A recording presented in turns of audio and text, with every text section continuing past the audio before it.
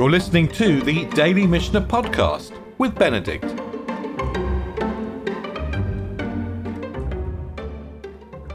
We're in the 5th chapter of the Mishnah in Terumot, and we're dealing with mixtures and accidents. So stuff that falls into other stuff. And we're going to deal with, yesterday we dealt with some kinds of accidents, and today we're going to come back and deal with another set. But before we discuss the set of accidents that we're going to deal with today, I just want to remind you of something that Rabbi Eliezer said yesterday, or Rabbi Eliezer said in the Mishnah that we learnt yesterday. Remember, we're talking about a situation where terumah falls into ordinary food, falls into chulin. And if the proportion is less than 1 in 100, we can take it out, or the Mishnah says take it up. The Mishnah keeps on talking about taking it up. Rabbi Eliezer has a particular view. Rabbi Eliezer says that the terumah which is taken up is considered to be the same one that fell in. So we got a litre of corn that falls into a pile of other corn. The proportion is less than 100. We're going to take a litre out of the pile and give it to the Kohen. And Rabbi Eliezer says, and this is a formal statement, it's nothing to do with the physical attributes of the terumah. It's a formal statement. He says, the seah taken up, the quantity taken up, a seah, we said is actually 12 litres, but okay, let's talk 12 litres now. The 12 litres taken up and given to the Kohen is the same 12 litres that fell in. And that has a particular, that drives his psak halacha. So the sages would say, look, it's a mixture, you have to eat it very carefully. What's left is still a mixture. You've taken out a random quantity from this pile, and what is left is still a mixture, and you have to treat it very carefully to stop it, to stop the unclean portions infecting the clean portions, stop the tameh affecting the tahor. Rabbi Eliezer is saying, look, I don't need to do that, because what I took out, the tameh that I took out is exactly the same as what fell in. So we're going to come back to this. We're going to come back to this principle as we go through. We have 3 different situations today. We've got, in terms of this, we're looking at a table very similar to the one we looked at yesterday. In terms of the seah that fell in, we're looking at unclean terumah that fell into clean terumah. Gosh. Yeah, so these are both terumah, so we're dealing with tumah and tahara now exclusively. Unclean terumah fell into a seah of unclean terumah, fell into 100 seah of clean terumah. And then you'll see there's a dispute between Beit Shammai, Beit Hillel, and then Rabbi Eliezer. Rabbi Eliezer, of course, would burn it at the end, because Rabbi Eliezer believes that when he takes something out, he's taken out exactly what he put in. And then we'll look at terumah that's been taken out of a pile that had 100 plus seahs in it. So, and we dealt with this yesterday. We said, look, if a bit of terumah falls in a pile that's got more than 100 times the quantity, we can just take it up. But what if that terumah that we've taken up then falls into another heap of ordinary food? Yeah? So we've taken it out once, but it falls in a different heap. What's the situation? Well, again, Rabbi Eliezer would say, look, the one that it's exactly the same. The seah I took out is the same that fell in. So if it falls into a different heap, the halacha is exactly the same. But the sages will say, no. What you took out is a mixture. So you're not putting terumah into ordinary food. You're putting diluted terumah into ordinary food. And on the same lines, let's say we're dealing with medumah, food that has had terumah fall into it, but in proportions of less than 100 to 1. So the whole of the food has become dubiously terumah. And the medumah falls into ordinary food. Well, again, Rabbi Eliezer would say this makes the food completely medumah. But the sages would say, oh no, it doesn't.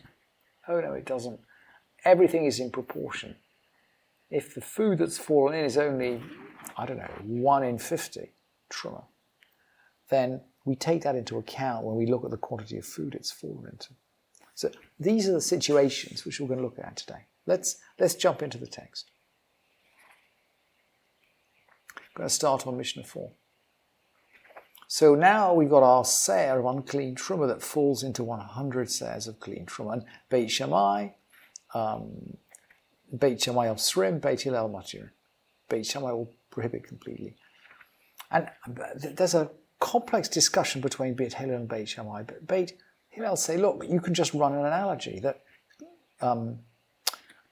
clean is forbidden to non-priests, unclean is forbidden to priests. Then, just as one is brought up, we know that in the case of food which is forbidden to non-priests, we can do the 1 in 100 trick. We learned yesterday, we can take the truma out of the food and give it to a priest. So too we can do with food which is tame'af, tame'ah, ta'aleh.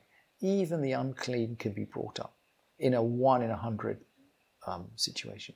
And Beit Shammai said, no, we're talking about chulin. Well, we're not talking about chulin here, truma versus chulin. We're talking about tameh versus tahor. We're more stringent. We can't do that. But they do agree. Achar shehodu. Afterwards, they do agree. And the commentators and the Jerusalem Talmud says they agree with the position of Beit Shammai. Rabbi Eliezer comes back and says, Terom v'tisaref, it should be taken out and burnt. Because Rabbi Eliezer says, look, when I take something out, I can locate exactly what fell in. And remember what fell in?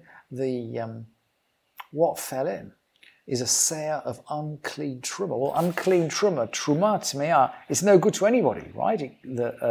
An ordinary Yisrael can't eat it because it's truma. And a Kohen has great difficulty eating it because it's tameh. So what are we going to do with it? We're going to take it out and burn it. That's Rabbi Eliezer. He can see exactly what he's taking out is exactly what went in. And the sages say, Avda, it's gone, it's dead, it's vanished. Bi muta, in proportion. There's such a tiny proportion of unclean truma left in this pile that everything, we don't even have to worry about it. And along the same lines, the next Mishnah talks about a se'er of truma that fell into 100. Yeah, we lifted it out. We know that if a se'er of truma falls into 100 se'ers of ordinary food, we can lift it out. We learned that yesterday. So he lifted it out, but it fell in another place. It's fallen in another pile of 100. And I mean, really interesting. You can see that the Mishnah's dealing here with boundary conditions. The Mishnah's not interested in the general case that we all know about. The Mishnah's interested in the, if you like, in the edge cases. So anyway, he lifted this out, and it fell in another place. And Rabbi Eliezer says, look, it renders the food where it fell muduma, i.e. it renders it dubiously truma, just as if ordinary truma had fallen in. In other words, for Rabbi Eliezer, the se'er that we took out is exactly the same as the se'er that fell in. And the sages are going to say, no. It only renders muduma in proportion. You've taken out a mixture.